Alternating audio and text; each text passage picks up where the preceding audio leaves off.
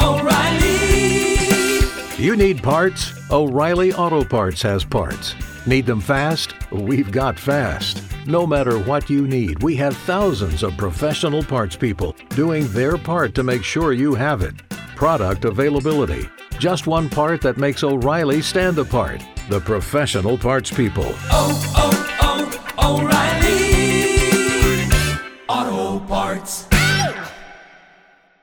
The Major Spoilers podcast covers news, reviews, and of course spoilers, and goes into details about the topics discussed. So if you haven't read, listened, or watched the items we talk about, you might want to come back later. Hi, I'm Monk. Hi, I'm Ham. I'm Ham and he's Monk. Do you know why they were He's named a monkey. Monk and Ham? No, Steven, why? In story? Yes. Well, Monk was named because he was hairy and simian looking. Right. And Ham was named because, if I recall correctly, and I'm not using the wiki, he lost one case in his entire career as a lawyer, and it had something to do with Monk's pet pig, I want to say. Yeah. Yeah, you're right. You got that going. His pet pig was named Habeas Corpus. Right. And Monk specifically did that to piss off Ham. But Yep. I have been reading Brigadier First Wave. Mayfair So. Brooks. Oh, yeah, that's right. First Wave. Hey, everyone. Welcome to the weekend edition of the Major Spoilers podcast. So glad you could When did we join start us. recording? About the time that I asked you, did you know how they got their names? Who are they? Monk and Ham, Doc Savage's cohorts. One got their name Oh, by being a detective with OCD, and the other one got Right. their name by being a Porky Pig Long Tom Roberts, you know how he got his name? yeah. He was named after a gun. Long underwear. Right. Named after the gun. He was named after a gun. What was Rennie Renwick's? Did he have a? Wasn't Rennie the little guy? No, Rennie was the the one giant with the guy. with the big hands. Long Tom was the little skinny one. Yeah. Rennie, I don't know what Rennie's deal was. I just remember. I mean, I can tell you about the Avenger. I know more about the Avenger. All I really fell in love with Doc Savage. Johnny. When I found these omnibus books I was talking about on the Wednesday show, they started reprinting these omnibus books. I found Doc Savage at the Kansas State Fair at this little used bookstore kind of booth that they had. What was he doing? What was he doing? Just kind of signing autographs like yes, he Shatner was does. like, "Hey, yo, man, stay off drugs." Kids, I'm Doc Savage. No, he had it. It's all bound. It's like, oh, here's the first book. I'll buy this and this, and it's like $3 or something for these really old books. And I was like, oh, great. And then I started reading it, fell in love with it, found these omnibuses, started finding out that there were other original books that were available that Bantam had published in the 60s.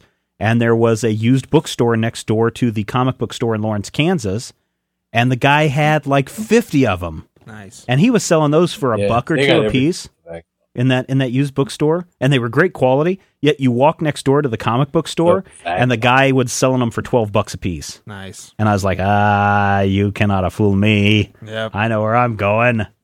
Plus, the guy also had back issues of old, dirty, nudie magazines, like old Playboys and Penthouses and everything. So Classic. Yeah, eventually, the comic store ended up being that guy's niece took over, and man, she's hotter than donut grease. I think I've met her once.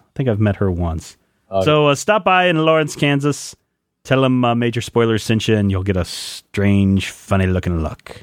Get a whistle or something. But, there was a really cool NPR. They did some very cool things in the 70s and mostly the 80s. But one of the things they did in the 80s that I thought was really neat was they brought back radio dramas, or they started broadcasting radio dramas.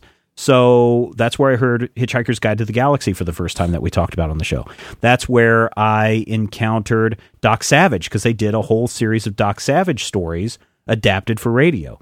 There is an awesome audio drama of Star Wars, The Empire Strikes Back and Return of the Jedi that's out there. The original Star Wars drama is the best. I mean, if you want to hear good audio production, Rodrigo, in cool surround sound and everything, you've got to listen. I've got it on CD if you want to borrow it, by the way. Cool. I have to watch a lot of Legend of the Seeker before I can get to that. You do have to get to that, because they did ask today, hey, what's going on with that Legend of the Seeker DVD review? And I was like, I just got it to my guy this weekend. He'll have it to you soon. What is Legend of the Seeker? I know we've talked about that before. Is this the one with Charisma Carpenter in it? She's on it for a little bit. Oh, well, then I'm not interested. She's not on it any longer. And only in the second season. Oh, well, that's the one that you're reviewing. That's the one that I'm reviewing. I may have to get that back from you then. All right. Well, hang on, because I have to watch it, and then. But yeah, NPR in the 80s was doing some awesome stuff. They had Bradbury 13, which was these adaptations of Ray Bradbury stories, introduced by Ray Bradbury himself. Wow. I hear he gets all the girls. I hear he does. You should go check out this video. Have you seen this video yet, Matthew, called F Me, Ray Bradbury? Uh-huh. Yes. Yes, I have. And it's What? pretty awesome. Let me click. And there's an awesome story. I saw that on a website called Major Spoilers. There's an awesome Ray Bradbury story called The Wind. Have you guys read this story before? I have not. Oh, it's a story about this man who got lost in the Himalayas, the sole survivor of this trek to the Himalayas, and he swears that is where the winds gather, and he learned the secret of the winds when he was in the Himalayas, and he is convinced that the winds are trying to kill him, to get him and take him away again. And so in this radio drama that they did in Bradbury 13, and people, I would recommend checking it out, it's this story about this man who's having a dinner party, and he keeps getting interrupted from these phone calls from his friends going, "The wind is here. It started out as a light breeze rustling the leaves. Oh my gosh." And you just, throughout the story, the wind keeps getting worse and worse and worse in every phone call that this guy's getting. He's like, "No, there's nothing going on outside. You're crazy. Come on over and just hang out with us." And the guy's like, "No, it will get me." And then at the end of the piece, this big wind gust comes and rattles the main character's house. And he runs and opens the door thinking that his friend has arrived, and it's this breeze blowing, and he hears laughter in the wind of his friend who apparently has been carried away. No. It is we live in Kansas, and the wind blows quite a bit in Kansas. Oh, yes. And after hearing that that's how it is throughout the whole piece. But I'll tell you something. Like, it is a freaky in story. Movies, every once in a while, they have the wind blowing in a scary way. Right. And I always sat there and thought, I mean, it's just the wind, right? Or a monster that sounds like the wind, but the wind doesn't actually sound like that. And then I moved to Kansas and found out that the wind can be actually scarier than that. Yeah, it is. Yeah, it is. Oh, there was a time in Hayes, down on the corner by the trailer park, about a block past the Dairy Queen. Which is no longer at that Dairy Queen anymore. They moved to a new location. You remember where the Awesome Bar was? And then there was a Dairy Queen right next to it, which was like the greatest thing ever. Are you talking about the Club 3? I don't know. That bar? It was awesome back in the day. I think he's talking about the Bradbury. The first house I rented with my wife was a terrible, terrible little house on the corner of like something, something, and something behind the Dairy Queen in Hayes. And this particular house had so many holes in it that you would lay down and you go to sleep. And as soon as you got your eyes closed, the whole house would be like, and my wife would actually wake up from nightmares about this house howling. Yeah. Especially in the winter. The house would be like,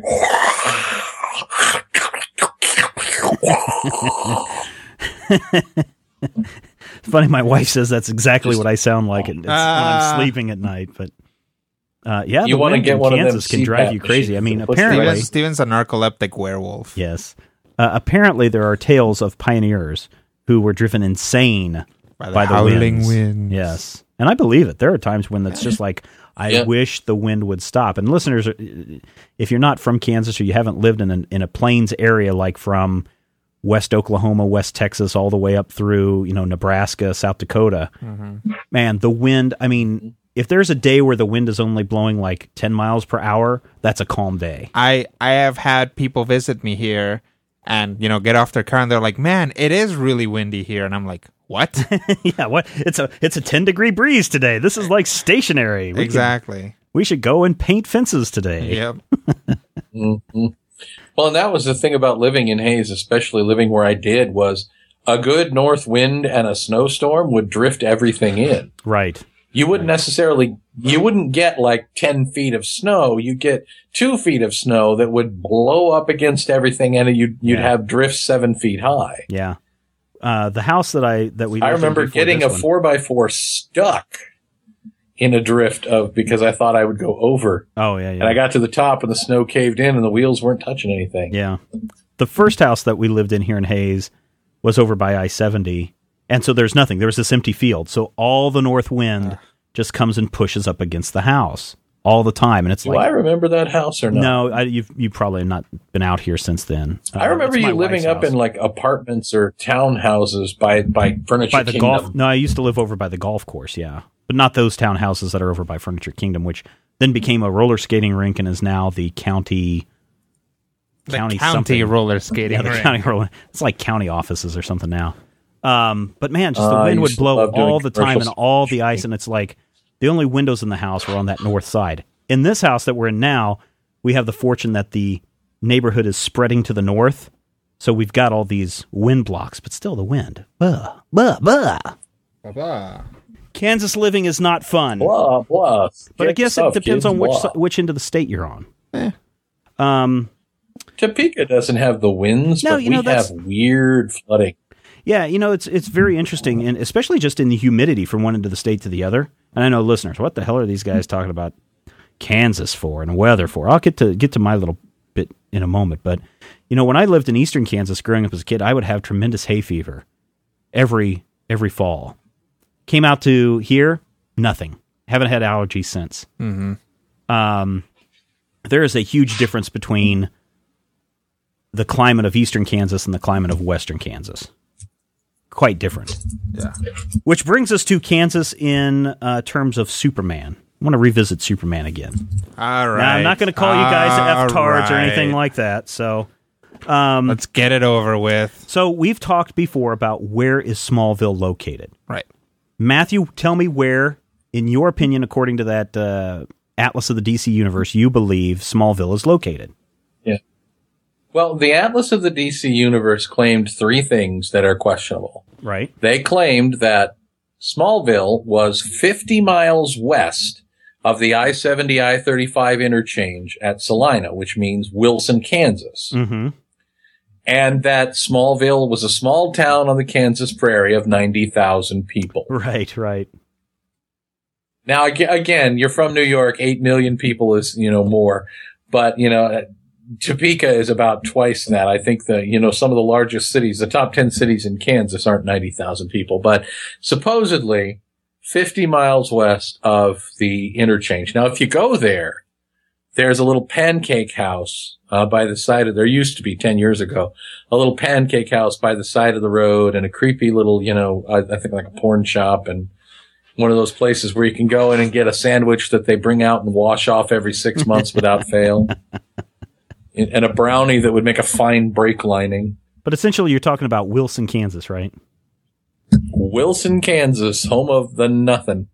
Yeah, not a whole lot there. There's kind of a lake nearby. Yeah, north of there. I mean, it's not a natural lake. Yeah, but the lake is actually not... Right. The lake's not actually in Wilson either. It's actually north and west of Wilson. That's true. You know how they name lakes? Just out of curiosity.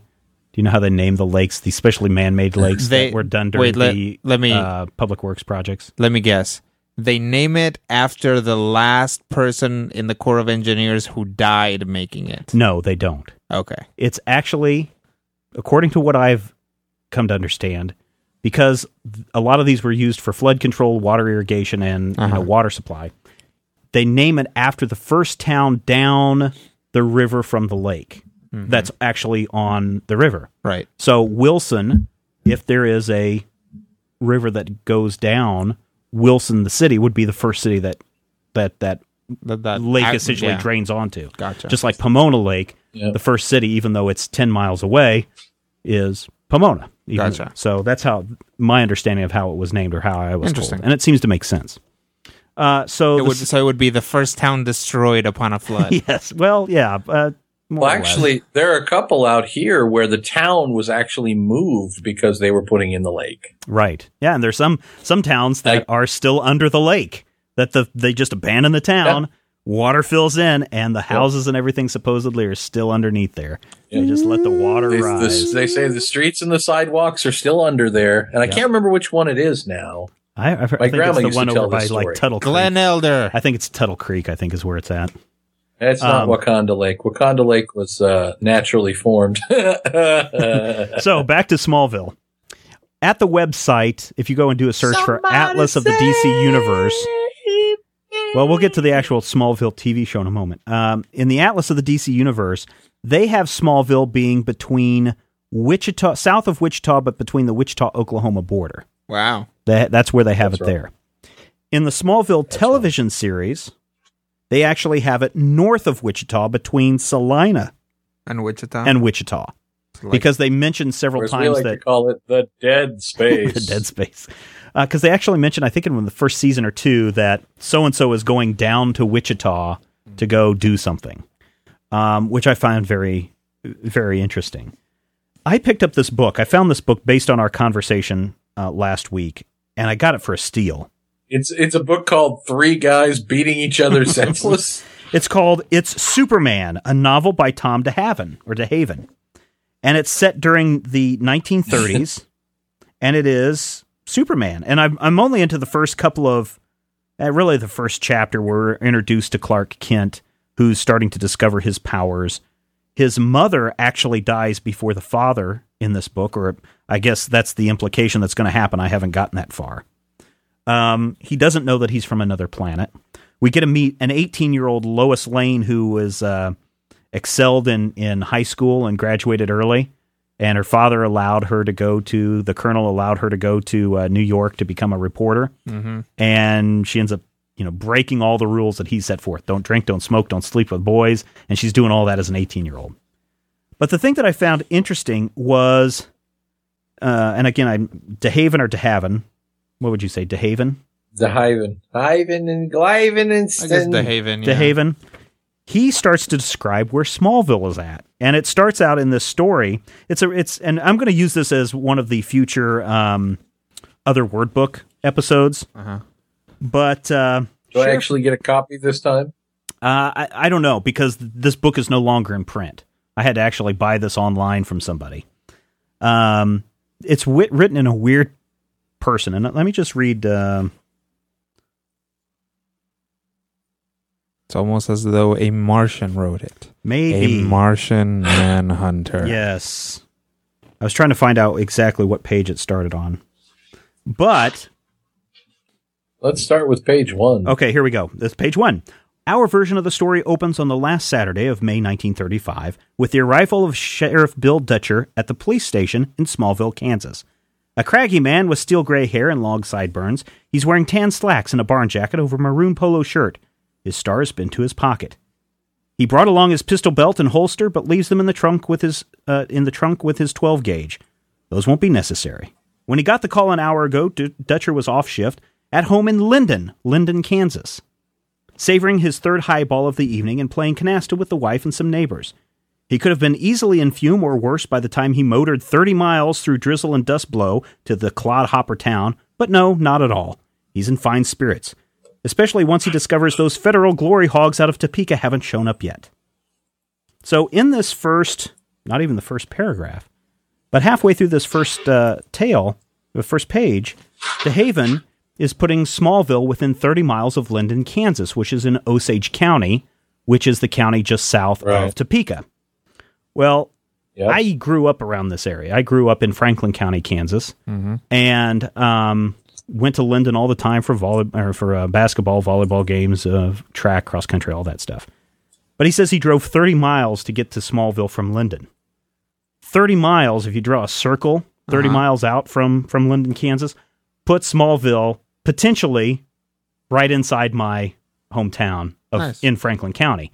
Now, granted, that wouldn't be the case here because it would have to be in Osage County. So it makes it a little bit harder for them to figure out how he drove 30 miles if he's the sheriff to get to Smallville, when really going from one end of the county to the other is about 30 miles. Right. So my guess is they're either talking about way south Osage County or Osage City itself. Right. But I just found that interesting. Too hard. Yeah, I just found it interesting that when people talk about Smallville, they claim and they go into great detail about all of these places that Smallville could be in Kansas, yet nobody's willing definitely to definitively say, here's where Smallville, Kansas is. Right. Well, you also don't want to say that because it then limits your story. I mean, you say that, if like it has to be within this county and it has to be 30 miles away from Linden. Right. So that places you nowhere. Right.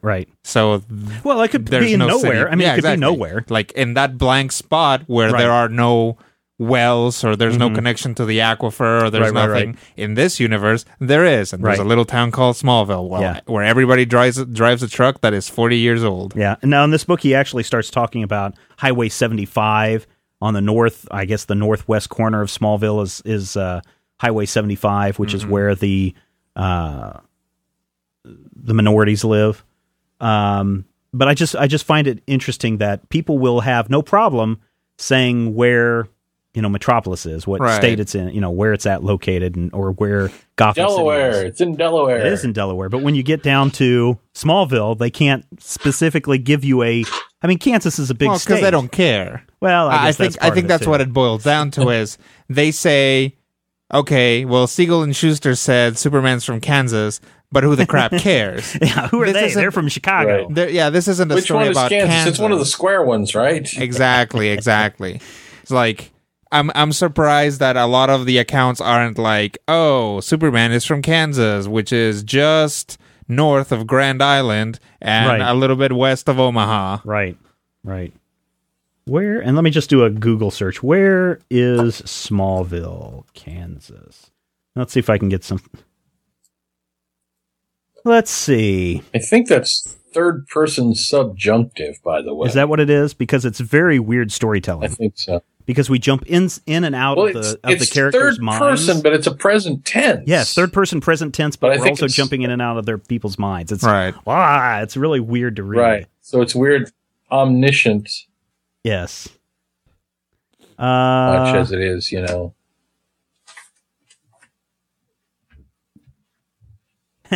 Smallville's location varied widely throughout many stories, many of which place Smallville close to Metropolis and Midvale, home of Supergirl.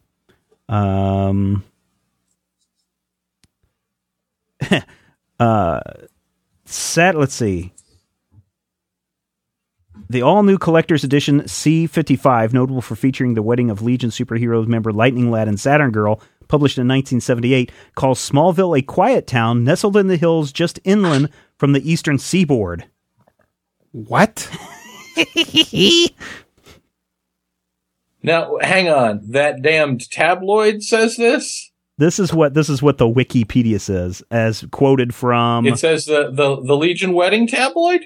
It says all new collector's edition number C-55, notable for featuring the wedding of Legion superhero members Lightning Lad and Saturn Girl, published in 1978, called known Smallville. To Legion of Superheroes fans as that damn tabloid. Give me a second to find it.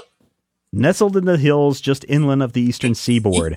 In the Adventures of Superman, the radio drama, in The Secret Rocket, originally broadcast in September 1947 and October 1947, made mention that several times that young Clark Kent grew up on Eben Kent's farm in Iowa.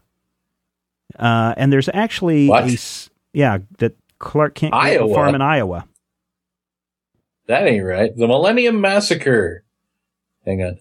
Smallville, a quiet town nestled in the hills just inland from the eastern seaboard. What in the... See, what? This is...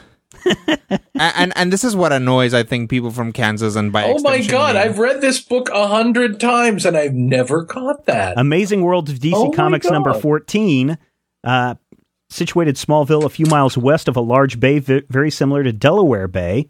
Same place mapped as Metropolis and Gotham City. Legion of Superheroes Volume 2, number 313, indicates that Smallville was believed to be the 1980s to somewhere in the... By the 1980s to be somewhere in northeastern Pennsylvania to northern New Jersey.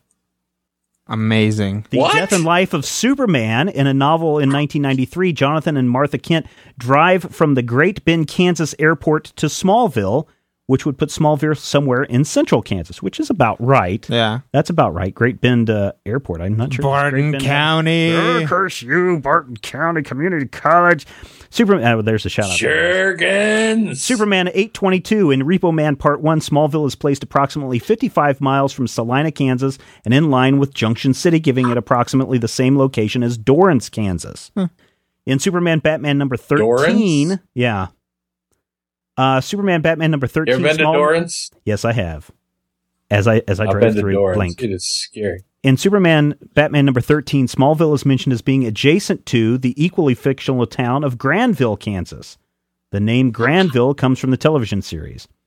So there you go. Wow. Hang on, I'm looking at Legion of Superheroes Volume 2, number 313. Have you ever heard that song, Cotton Fields? I don't think so. It's by a blues musician named Leadbelly, but there's been a lot of covers, including like a Beach Boys cover. But it says it was down in Louisiana, just about a mile from Texarkana, which is nowhere. Like right. No place in Louisiana is within a mile of Texarkana. But, it rhymes. Exactly, and that is exactly what happens to Smallville. Smallville is the most the location of Smallville is the most unimportant point in any given Superman story. Right. So they just put it wherever it's convenient. Wherever it's unimportant. Now, the Smallville TV series, just to maybe correct myself or to kind of clarify, population of 45,000 people. In season 1 episodes, the zip code for Smallville, Kansas was revealed to be 66684 and 66645. Another episode, an envelope addressed to Lex, revealed that Metropolis' zip code was 66624. Matthew? Yes? Does that zip code sound familiar? Oh, it sounds vaguely familiar. I currently live in the 66619. 66624 belongs to Topeka, Kansas. Booyaka, booyaka, 66619! It does indeed. Season 66624. A map. So they're saying that Topeka is Metropolis? Yeah. Well, listen to this. During Season 6, in the episode Fallout, a map is shown with Metropolis, Kansas clearly labeled. It's located in the southwest quadrant of Kansas, somewhere near the real-world location of Dodge City, while Smallville on the same map, marked with a star, appears to be several hundred miles to the east near the real-world Wichita, which is what I had mentioned earlier. However, by the 5th season, when most scenes take place in Metropolis, the main characters routinely and quickly travel between the two cities by car several times a day. Yeah, so, and all of this... Here's the truth about Smallville. Yes. Smallville is where it needs to be. Yes. Yep. And let me just make a quick point here. Writers, hello. I am speaking to you as someone who regularly enjoys and hates your work. When you start a new show, even if you think you're not going to get renewed, it pays to start working on a Bible, on a show Bible. Right. The same goes for comics. The same as assuming that it's not like Spider-Man or something like that, where it's going to get taken away from you as soon as you fail. Which, or even if you don't fail, it might get taken away from you. So don't get too cozy. But it makes sense to start writing this stuff down so that then it's consistent. And especially nowadays, if your show is successful and if it has any sort of fantasy or sci-fi bent, you are going to get nerds following it. And nerds... even Kansas nerds who want to quibble about Smallville. There are even nerds in Kansas, and that will show you how widespread the nerds are. So what I'm saying is you got to be consistent. They got nerds in Kansas. Because otherwise, the nerds will inform your regular followers who bathe about the inconsistencies in your show, and then they will start to notice them. Yeah, and these people have money. Have you guys ever seen a show called Jericho? Yes, which is supposed to take place. Jericho takes place in between a town somewhere where you can see the mountains. Yeah, of Denver, Colorado. So Lyman, that's the thing that's really Pikes Peak. Yeah, there's actually I don't know, but this is. this is the thing that's fascinating, is this whole thing is supposed to take place in northwestern Kansas, right? Yeah. Yep. Yeah. But if you actually look in the background, it's all the mountains of Southern California. You can drive. My wife says that you can see Denver, but drive to Topeka in an hour and a half. Mm-hmm. And I'm not talking about Steven Schleicher driving either. I told you about the time I got pulled over in El Paso for doing 95 and a 70. All right. There's an interesting... Hayes is 4 hours from here. 3 hours. And you can't see the mountains from Hayes yet. Yeah, what you can see from Hayes or from Dodge City or from a place just north of Wichita or just south of Wichita, or if you're in Wilson, Kansas, or if you are in Dorrance, you're going to see a whole lot of nothing. A whole lot of nothing. I mean, once you get Hayes, somewhere off the there's vast stretches of just open, flat, nothing. Yep. And so when you watch Smallville, the television series, and you see these crisp tree leaves in the winters and all this, no. That is not what Western Kansas, Central and Western Kansas are like. Eastern Kansas, maybe. If Smallville is around Pittsburgh, Kansas. Yes. Maybe. If it's around Central City, Kansas. Right. Near Kansas City area, maybe it will look like that. And really, that's what they should have just gone with, I think. Well, there's an interesting thing that happened in... but then maybe people would have noticed a rocket crash near Kansas City. Well, maybe. Hey, it's 1950s, 1930s. Have the rocket crash in Topeka or like in Linden or something. And then have Kansas City be Metropolis. Yeah, it's just fascinating. I really want to finish reading this Superman book because it's really kind of caught my interest because of the time period.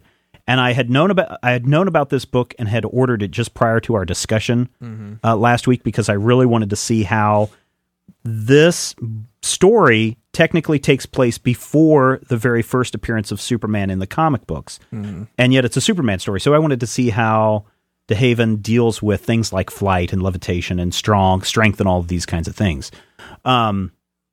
There was an interesting moment in, I think it was one of the JLA Avengers books when they crossed over.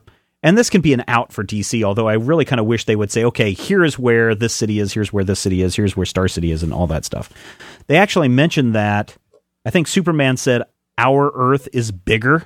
When they came to the Avengers world, to Earth, they said that our world is bigger, meaning that there's more space. Between cities, so that you could have places like Smallville being in this nebulous region that no other person would live in their right mind because of all the foul wind and feedlot smells. Oh, wow. And that's fine to say. Do you know when... Do I know when what? Do you know when Smallville was first identified as being in Kansas? Wasn't it in the radio series? Superman the movie in 1977. Oh, really? Oh, wow. So for over 40 years... Smallville. It wasn't actually in Kansas. It was expected to be somewhere in Maryland or New Jersey or something. Well, there you go. So maybe we're getting all indignant. It's all Dick Donner's fault. No, I'm going to be indignant because I can be indignant. We've got Superman and we've got Dorothy. Again. And I choose Superman. That's right. Kansas is the home of great fictional characters. Clark Kent, Dorothy Gale. Why not choose Dorothy, man? Bob Dole. Bob Dole. How'd you like me to stick this pen right in your neck? Dana Carvey's impression of Bob Dole. Bob Dole didn't have that growing up. Bob Dole. And you Bob Dole Bob speaks Dole of Bob country. Dole in the third person. Squirrel Brian grew up in the Bob town Dole that I country. live in has it in one of our big grain elevators says boyhood, or what does it say? It's like birthplace of Bob Dole. Well, and actually up until after that presidential election, he still had a permanent residence in Russell because he needed that to be the senator. Did I ever tell you the story of how Bob Dole nearly killed me and my tuba? You and your tuba? No, go ahead. I was going to high school in Russell, Kansas, the year that I think it was 88, the year that Bob Dole was running for president. They brought the marching band out and they put us on bleachers with no railing. Ah, joy. And I'm on the top of the railing. I'm 10 feet up in the air. And all of a sudden, Bob Dole shows up and the whole crowd flexes and somebody falls back. And it's like a domino effect. And I see it coming and I'm like, oh my God, I'm going to be on Bob Saget's show. And everybody goes down in a domino, and I'm at the top with a sousaphone. And if you've ever seen a sousaphone's pretty big. Now I'm about a 300-pound kid with a sousaphone. Which is in just midair. Awesome. Can we just pause on that for a second?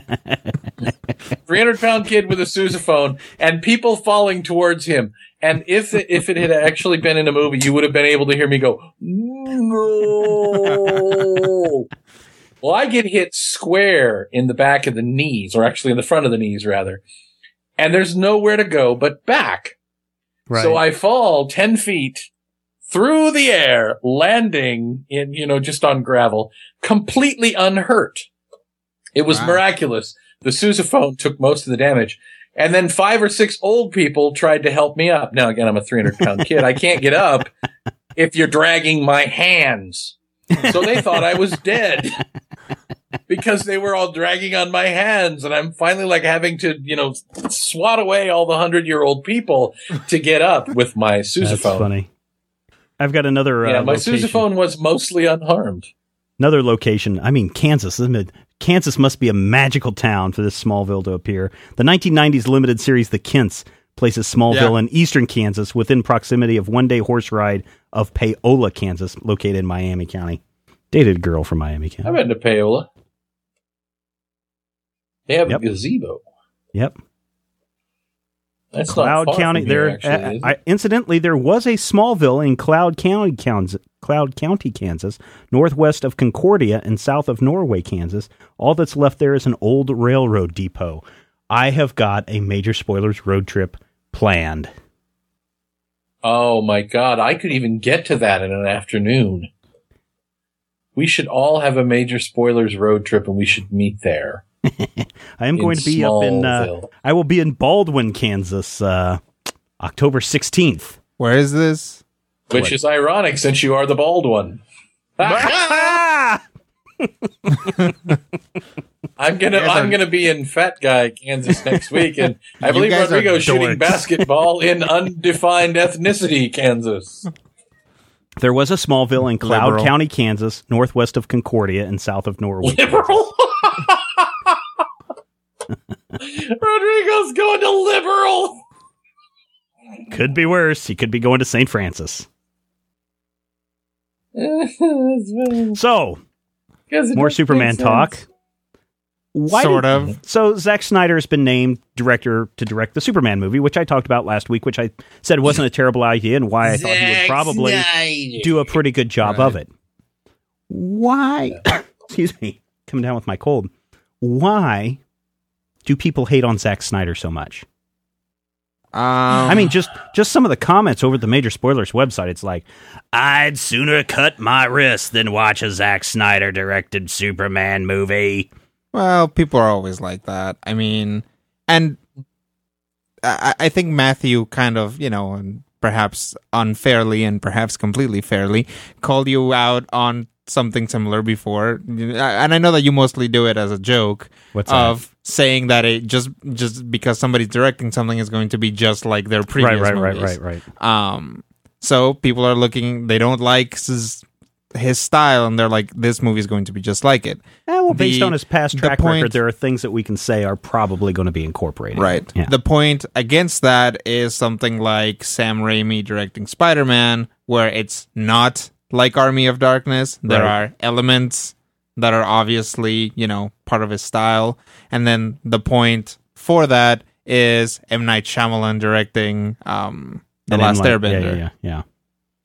I hate Snyder, and in my honest opinion, he's the worst choice to direct a Superman movie. Worst, I say! Well, on the upside, this could have ended a whole lot worse. Yui Bowl could be in the running.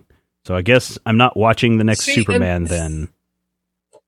So I'm going to put Chromega on notice that he cannot watch the next Superman movie, no matter what. He is forbidden. If we see a comment where he's like, this sucked, then we will know that he watched it. Yes.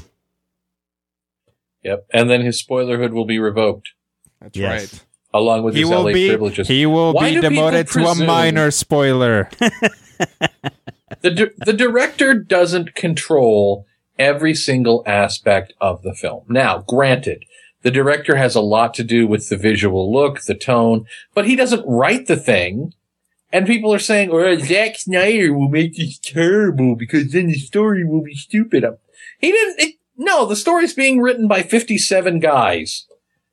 The story's being David Goyer torn and Chris pieces Nolan, from things. and Chris Nolan's brother. Yeah, whatever. Maybe Emma Thomas. Whatever.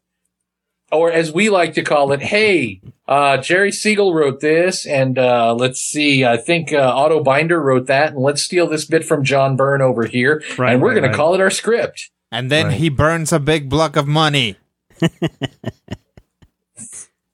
But I don't believe, that Zack Snyder is a terrible choice, because I don't believe in the auteur theory. I don't believe that Zack Snyder is going to make this a Zack Snyder joint. Yeah, I don't think just so because he's directing this thing.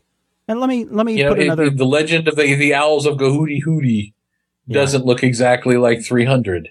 No, it doesn't. Hooly. Now listen to this, Zack Snyder, and it doesn't look just like Dawn of the Dead. Yeah, I had forgotten that he did Dawn of the Dead. He is directed. He's got, which is a great movie. The Internet Movie Database. Oh, there's somebody that would beg to differ with you, Matthew. In the Internet Movie Database, Snyder has 8 directing credits. Playground, a video documentary short from 1990. Morrissey, Oy Esteban from 2000.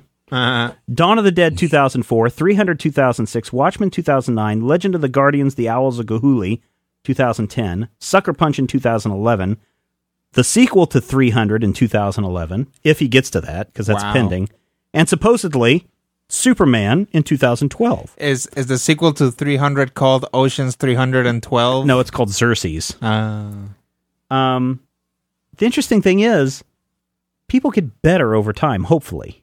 Right? Yeah. I mean, sometimes. Rodrigo. There's definitely a peak sometimes, depending, Sure. I mean, look at George Lucas. George Lucas, Steven Spielberg are good examples of people that, come on, what was the Sugarland Express? I didn't care for it. Right. One of Spielberg's Polar first Express? movies. No, Steven Spielberg's Sugarland Express with Terry Garr and I forget who else in it. Well, look at American Graffiti. Not a great movie. But then, American Graffiti, George Lucas, good movie. Star Wars, better movie. Didn't have anything to do with Empire Strikes Back except for maybe helping a little bit in the guidance. Great movie. So, you can't necessarily map a trend. I think that people generally over time, given more work and given more things, actually become better directors. Jon Favreau. Who would have guessed that the man who directed Swingers would be directing Iron Man and doing an awesome job of that, especially when before Iron Man, I think the movie he did before that was the game movie. The space game movie, Zathura. Yeah, I'm pretty sure that was the movie before that. I may be wrong, but I'm pretty sure it was close. So I think, people get better over time. Supposedly their craft is going to improve if they're serious about their craft. And sometimes, again, we've talked about Steven Spielberg and, E.T. and all that stuff, and then doing Schindler's List. Right. And Schindler's List is not like E.T. Right. There is a bit of that big production, and the moment in which he just grabs your metaphorical heartstrings and just yanks as hard as he can, but they're not similar movies, right? In most ways, right. So a lot of directors probably have the ability to grow beyond the genre where they start. Yes.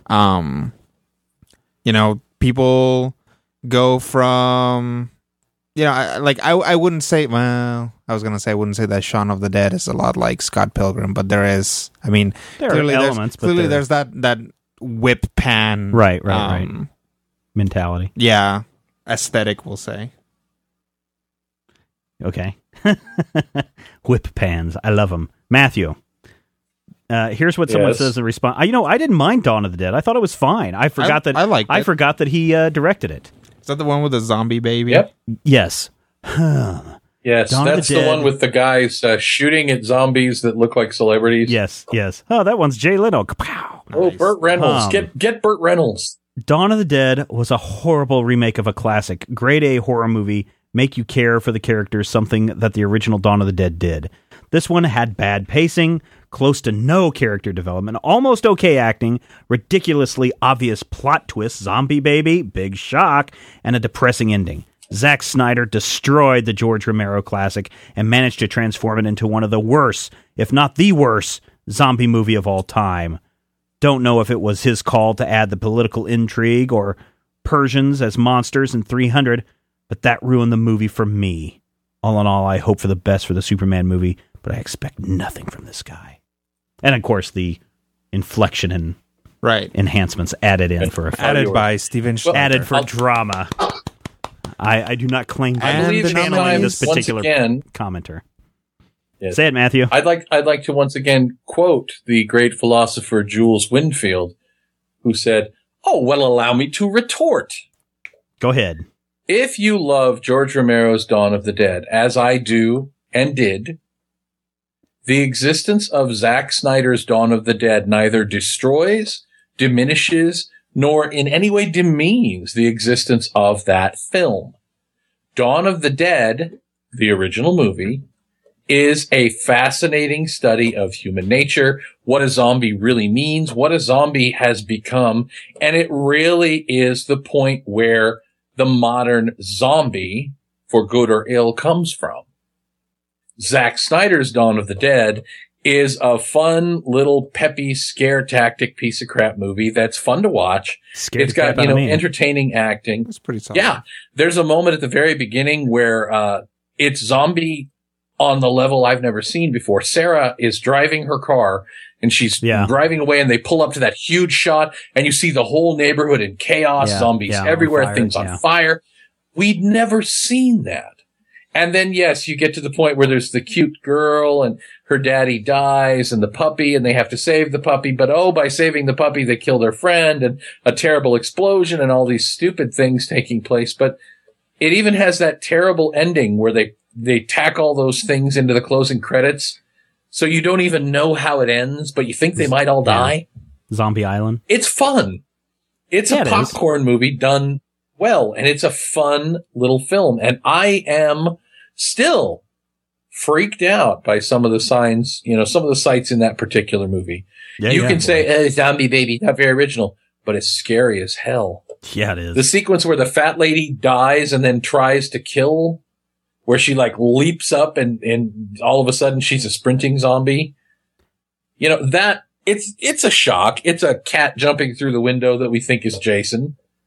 But it's Jason. A cheap shot. No, it's really just George, your next door neighbor. But still scary. It's fun. It's not a movie that you're going to go in and you're going to tear apart, but it's certainly not bad. It's stylishly made. And, the camera work is not, vomit inducing. No, it's not. I mean, from everything, I only watched it, I think, once, because literally, there are still some things that scare the crap out of me, and zombie movies. Oh man, you should done watch. Like Dawn of the Dead will give me nightmares for a week. Have you seen the special features where they have more stuff? Don't want to see it. Okay, don't want to see it. Now I'm going to have nightmares just telling me that there's more zombie. Because that in and of itself is just freaky. I mean, it's the same quality as the movie. That's why I'm afraid of watching The Walking Dead. I'm afraid I'm going to have nightmares. It's going to be freaky. October 31st, people. AMC. That's right. Or, last Friday or whatever. Yeah, depending on when you're listening. Hello, future zombies. Future zombies. According to Matthew, I don't have any brains, so please do not come knocking on my door. Well, it depends on the type of zombie, though. Oh, okay. Fast-moving zombies or shuffling zombies? Some zombies like guts. Yes. Matthew, fast-moving zombies or shuffling zombies? I say both. There's no reason why you can't have both. Yeah, I can. Shuffling zombies are scary in groups. Yeah. But a zombie who just leaps up and comes running at you, that's creepy as all hell. Yeah. Speaking of eating guts. Right. There's been this discussion over the Major Spoilers Forum. I've eaten. I'm not eating in front of you anymore. No. I know you're full. You had your brat for the day. There is a discussion, and I don't know where it's at now. I think it's under recommend me a book or something. Mm-hmm. Someone is like, hey, recommend me a book. I hear those guys talking about Lock and Key all the time and that it's supposed to be pretty creepy. Name me something else. And several people have mentioned, if you want to be scared, you got to read Crossed. That is a book that I don't want to even open up. I've seen one page of something with a little girl who's eating her baby. And it's like, just newborn baby. Mm-hmm. I don't think I want to read any more about this book. Oh, no. Matthew, please tell me about Crossed. Because it just sounds like a horrible comic book. Let's take a moment. That little girl is an underage teen who was impregnated by her own father. And the best part is, at the time, neither of them were crossed. And what is crossed? What, are you turning into a zombie? What is that? You go wild in or something? Basically, there's no explanation of it. You can tell someone who's crossed by the cross-shaped scar or sores on their face. Someone, when they're crossed, they break out in this particular marking. And what it essentially seems to do is, Frasier's on. Anyway, what it seems to do is it seems to leave you with your full human intelligence. Yes. It leaves you with your cunning, but it removes any barrier that you might have between thought and action. The first issue of Crossed, the thing that introduced me to the series and then 5 minutes later introduced me to the backside of the series. The Crossed have no ability to stop. There's a sequence, the first Cross that we see, to my mind, is this woman who comes screaming out of nowhere, and she gets run over with a truck, and as she's run over, she screams orgasmically. She's like, oh God, I'm coming, because she's being run over with a truck. It's disgusting. The end of issue 1 has a couple and their child, and you know where this is going. This is how Matthew stopped reading Crossed. A couple and their child get caught by the Crossed. Yeah. And there's a 2-page sequence of what's happening to the couple and their child. And I mean, I will not. It's not that I cannot, I will not describe it other than to tell you that there are brains and guts and, rape and everything on panel, and the child is in the background being hacked up on panel with like huge blades, and I'm just like, no. Now, who publishes this piece of stuff? Avatar Press. Publishing, and it was initially written by, I always get them confused, Garth Ennis or Warren Ellis, and I want to say it's a Garth Ennis joint. Okay. Hang on. But the thing about it is, I'm not saying that it's a horrible, evil thing. I'm saying that this is Garth Ennis, I think, examining the worst things that he can imagine human beings doing. Why? The worst things ever. Well, I don't know. So, some people say it's a kind of the inverse of the old George Carlin argument, where George used to say that some people believe that if you say something bad, it'll happen. Yeah. Some people are really effing stupid. This is like the opposite of that. It's almost like they're trying to exorcise the terrible things and by, putting them on panel. I don't know. For me, it's the equivalent. I sat up a couple months ago and I saw something. It was Saw either 4 or 5. And there's a sequence where, Jigsaw is like, 8 pints of blood will save your life. But if you lose 8 pints of blood, you could die. If both of you give 4 pints of blood. So they both stick their hand in a buzzsaw and bleed 4 pints of blood to try and save themselves. And there's a scene where the woman pulls her hand out of this buzzsaw, and it's literally a rubber hand cut in two up to about the mid forearm. And I looked at that, and part of me was disgusted, and part of me was like, wow, I wonder how long it took to make that appliance. And part of me was like, fake. But really, that type of, the Saw and the Hostel and the Human Centipede, the torture porn movies are the only thing that actually kick in that same level of revulsion that I feel with Crossed. And the thing with Crossed is, Scott, the Understanding Comics guy, Scott McCloud, right, says that comics can be more immediate for you because you control time in a comic. Mm-hmm. That sequence of the woman pulling her ruined hand off the buzzsaw took 4 seconds, maybe. If I replay it in my head, it takes approximately 4 seconds, even if I'm like stretching it out. When you're reading Crossed, you can make the sequences go as long as they need to in your brain, or God help you, as long as it takes for you to, wipe it out. So Crossed is definitely not for me, but it's something that I don't know. I think that in a way it's looking at the terrible things that people do, and somehow it's almost like ridiculing the ridiculous and stupid and terrible things that people can do by saying, look at this ridiculous extreme to which we've taken it. Sure, people like, I don't want to go off on a tangent about serial killers or anything, but people do horrible things, and stupid, horrible things happen to people every day. And here's a comic book where the most horrible things you can ever imagine are happening right in front of your eyes. And so, maybe tomorrow when your check bounces, it won't seem that bad. Yeah. You like the torture porn stuff there, Rodrigo? No. I enjoyed the first Saw movie just because it was different. Right. But after that, no thank you.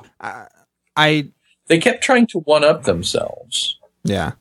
I have very, very specific things about what I like to watch and read. And if it starts to deviate from certain parameters, and I don't even mean, like, obviously, I talk about movies that I really like, and Bill and Ted's Bogus Journey is in there. Right. So it's not like it's a quote-unquote quality thing. It's just, It has to have a particular, like, the storyline has to be at least this good. The special effects, if that's what they're going for, have to be at least this good or this bad. Right. So when you get into a movie that has a massively repetitive plot line, people die in a gruesome way. Next scene, people die in a gruesome way. Next scene, people die in a gruesome way. Next scene, things are resolved. Mm-hmm.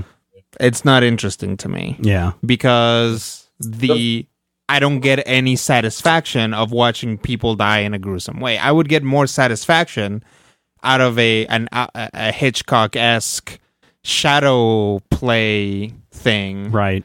Where you see somebody go, no, like somebody shadow go, no, and then blood splatters on the wall, right? I can fill in whatever gruesome thing I want, or whatever mildly disgusting thing I want, or whatever not really disgusting thing at all I want. Mm-hmm. Like maybe they killed a tomato as well. It's interesting, Quentin Tarantino, I may have mentioned this before, when he was working on Reservoir Dogs, in the scene where the guy gets his ear cut off. They're sawing off the ear.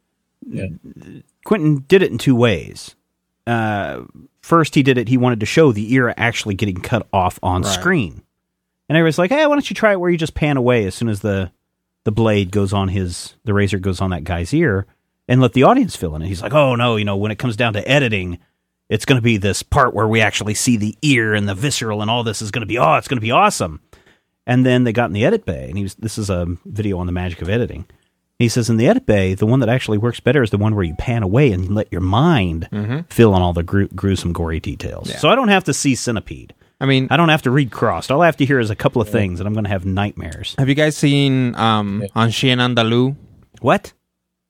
An Andalusian dog. What? That's a very common phrase for my son, like right now. What are you talking about?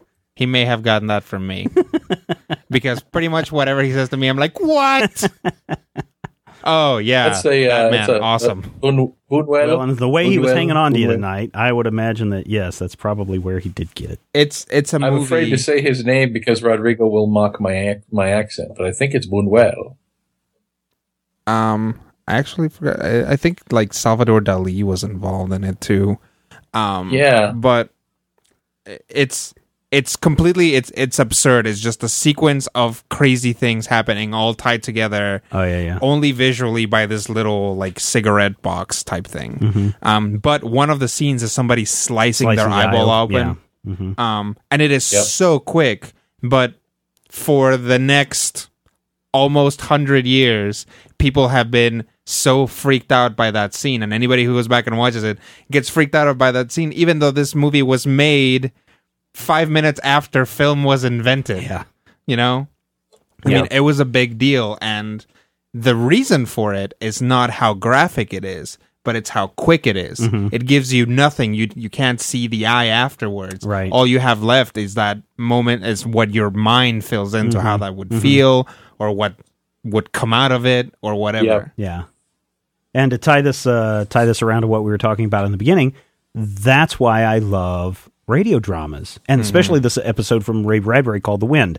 Even today I listen to it and it still gives me a little freaky, but it's the whole idea of the theater of the mind your mind, whether it be sex, whether it be horror, whether it be food, whether it be a fond memory, your mind is always going to remember things in more graphic detail than, or imagine it in more graphic detail than you ever would have thought of before. Well, and partially because your mind, like, if you see somebody get run over by a car, you will feel a certain way. Yeah. And then every time it happens again, even though you know what's coming because you are remembering something, that it's like your mind, it's not like you are feeling it again. Your mind just accesses that emotion from your files and puts it in there. So then other things that remind you will also trigger that emotion. Which is probably the reason why people are, that I think that's the answer to the whole show is that's why people like or dislike Zack Snyder. That's why people like or dislike the idea of a Superman movie. That's why people go insane over this idea of where Smallville is, even though, as Matthew pointed out, maybe it wasn't specifically named until the 1970s. That's huge. I honestly didn't realize that. So here we learned something in the show together. Yeah. It's why we feel this way about certain things. That's why certain people think Superman shouldn't fly. What? Superman shouldn't fly? What a crazy idea. How ridiculous. Squirrel Brian and I exchanged something. He says that, Superman should fly, but he must leap to get started. It always felt wrong in the movies. This slow takeoff always reminds me of Peter Pan, is what he said. Before he does that, does he have to lift up his right leg and then move it back down and make this noise? No, he just needs to leap up. Leap up. And Rodrigo he needs to tune up the band like Shawn Michaels. Yeah. Rodrigo and I were talking last week after the show. I think what the difference between floating and flying was down to semantics. Yeah. Because in my mind, floating is not moving through air. Flying is moving through air. So that's where we get a little discussion there. So everything's cool there. Quick question from one of our listeners. What's everyone's favorite Elseworlds what-if tale? Ooh. Mine is the doom that came to Gotham. What? That is my favorite one. Or the doom that came to Gotham. Doom that came to Gotham. That is the tale, essentially, of At the Mountains of Madness, or Cthulhu comes to Gotham City, if I remember correctly, one of the Elseworlds Batman titles. Gotham by Gaslight is also very good. Yeah, Gotham by Gaslight was good. I would say, for me, I'm just going to be cheap and say Kingdom Come, even though it's like been weirdly canonized. Yeah, Golden Age is also another one that's actually an Elseworlds title. Yeah, canonized in all senses of the word, mind you. Yeah, I mean, it went through a period of beautification and everything. It was pretty great. It's performed. Mark Waid has performed 3 miracles. Performed 3 miracles. Yeah. Does that mean he's going to get sainthood? Yep, I think so. Well, I think he may be irredeemable, but he might get it after all. Matthew, you got a favorite what if tale or Elseworlds tale? I do. Which is The Amazing Story of Superman Red and Superman Blue. That was back when they called them imaginary stories. You're talking about the actual, not the actual where Superman split and became Superman Red and Blue in the. If you bring 90s. Up Electric Superman one more time, I swear I shall beat the living snot out of you. Electric Superman. The actual story from 1961 or something. The Amazing Story of Superman Red and Superman Blue, where Superman realizes that the only way to really make himself immortal is to actually enlarge the bottle city of Kandor. And at that point, he realizes that, hey, wait a minute, I should just make a list of everything. And his goals are like, enlarge Kandor, defeat all disease, end crime for all eternity, and pick between Lois and Lana. Nice. And so he goes and he doesn't. No. He actually ends up zorching himself with all the various kinds of kryptonite, and he gets to be super, super giant intelligent, like 1,000,000-fold more powerful, but it also splits him into 2 separate Supermen, one red and one blue. Hence the title, Superman Red and Superman Blue. And of course, Superman Red miraculously likes Lois more, and Superman Blue likes Lana more, so they each pick a girl, and they cure Lex Luthor and Mr. Mxyzptlk and Fidel Castro, because it's the 60s. And they go and they have this whole thing where they're like, oh, no, what are we going to do? And eventually, at the end of the story, one of them lives on Krypton without powers. and one of them stays on Earth as Superman and has this whole super family. So what happens essentially is Superman gets to do everything. He gets an either or, and he says yes. You want Lois or Lana? Sure. Do you want to have powers and live on Krypton, or do you want to remain a superhero on Earth? Yes. That's how awesome Superman is. So what you're telling me is that one of the Supermen remained Superman, and the other one turned into Stefan Superman and got together with Laura. Stefan or Superman. Yep. Yeah, if you're going to make me choose an actual story under the Elseworlds banner, Rodrigo will laugh at me. It's going to be a tie between, well, my very favorite, Batman Holy Terror, we've already talked about. So we're going to look at number 2. It's either Superman Batman Generations or JLA Another the Nail. Another the Nail. I didn't like the Nail as much as Another the Nail. I also really hated Superboy's Legion. Another the Nail, which is just called like Another Nail. Yeah, Another Nail. It goes into Superman, like it goes into Superman a lot more and what he's feeling and what he's doing. Right. But I didn't like it because when I read it, I didn't have a lot of basis for the DC universe, and it is packed with like incomprehensible references, which is I think partially why I like Kingdom Come, because I could use it as a reference to for everything backward, else. Like basically backwards engineer the DC universe. Yeah. Cool. It's and the Nail is probably the origin of the Hawkwoman character as we see her in JLU. Because Hawkwoman really didn't act like Hawkwoman as we saw, Hawkgirl, whatever it was, in the cartoon anywhere but in The Nail and Another the Nail. One more question very quickly, and then we'll get out of here. If you had a time machine and could travel to any place and time, where would you go and what would you do? I would travel back to last Tuesday night so I could pay my phone bill on time. Whoops, Matthew. I think that if given, now here's the thing. Am I going to be given unlimited funds and the ability to blend in? Sure. Okay.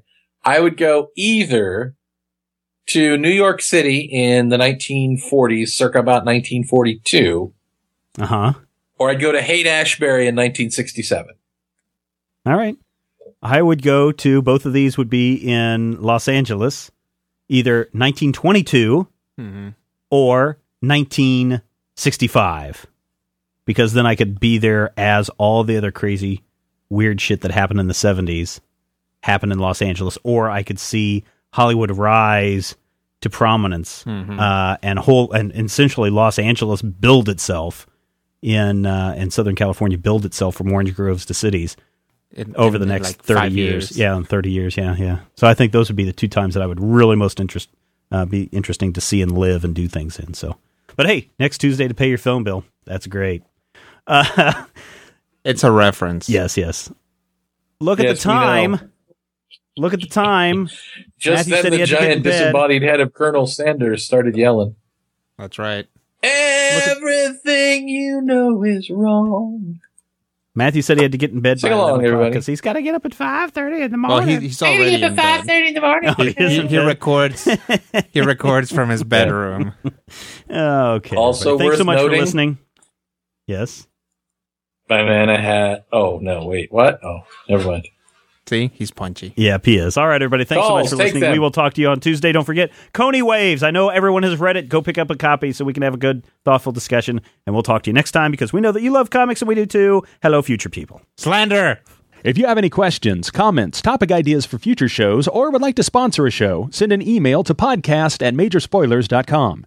Visit Major Spoilers at majorspoilers.com and be sure to check out the Major Spoilers Forum. You can also follow Major Spoilers on Twitter at twitter.com/majorspoilers and on MySpace at myspace.com/majorspoilers. If I had the X-ray vision of a Superman, I could save a few bucks and stand around and read through the covers of the comics on the stand. But although every other page would be backwards, I suppose I could still read the evens and the odds. Well, I don't know. Guess I haven't thought this all the way through. Plus, as soon as the comic book store guy knew, he kicked my butt out on the corner. What a major spoiler. What a major spoiler. Think about a better way. If I was hulking green or gray, I could just bust through that brick wall, take their comic books away. But then the little meat would deal with all the tanks and bombs and guns. Have you ever tried to read a series with all that going on? Guess I need to rethink this plan. How would I back and board my comics with such huge hands? Guess I already told ya. What a major spoiler. What a major spoiler. Yeah, yeah, yeah. What a major spoiler. What a major spoiler. If I'm Stark Raven rich like a man of iron, I might not be surprised to find that I might actually have the heart cold to follow an entire storyline. But would I really even need to read up on all those escapades? I mean, who needs such distractions when your sister's such a babe? But the downside is such a beast. Being shot up in a funny in the Middle East with a gang sign throwing soldier. What a major spoiler. What a major spoiler. Yeah, yeah, yeah. What a major spoiler. Whoa, whoa, whoa, whoa. What a major spoiler. Major Spoilers Podcast. Copyright 2010. When facing a family law matter, it can feel like an overwhelming and never-ending court process. It's vital to know that things will look better on the other side if you hire legal counsel with the skill and compassion to help. At Stengy Law Firm, we represent clients in difficult family law matters every day. Visit FamilyLawRepresentation.com to schedule your consultation. That's FamilyLawRepresentation.com. Stengy Law Firm, here to help you rebuild your life. Stengy Law Firm has an office in Wichita. Kirk Stengy, 120 South Central Avenue, Suite 450, Clayton, Missouri. Pulling up to Mickey D's just for drinks? Oh yeah, that's me. Nothing extra, just perfection and a straw. Coming in hot for the coldest cups on the block. Because there are drinks. Then there are drinks from McDonald's.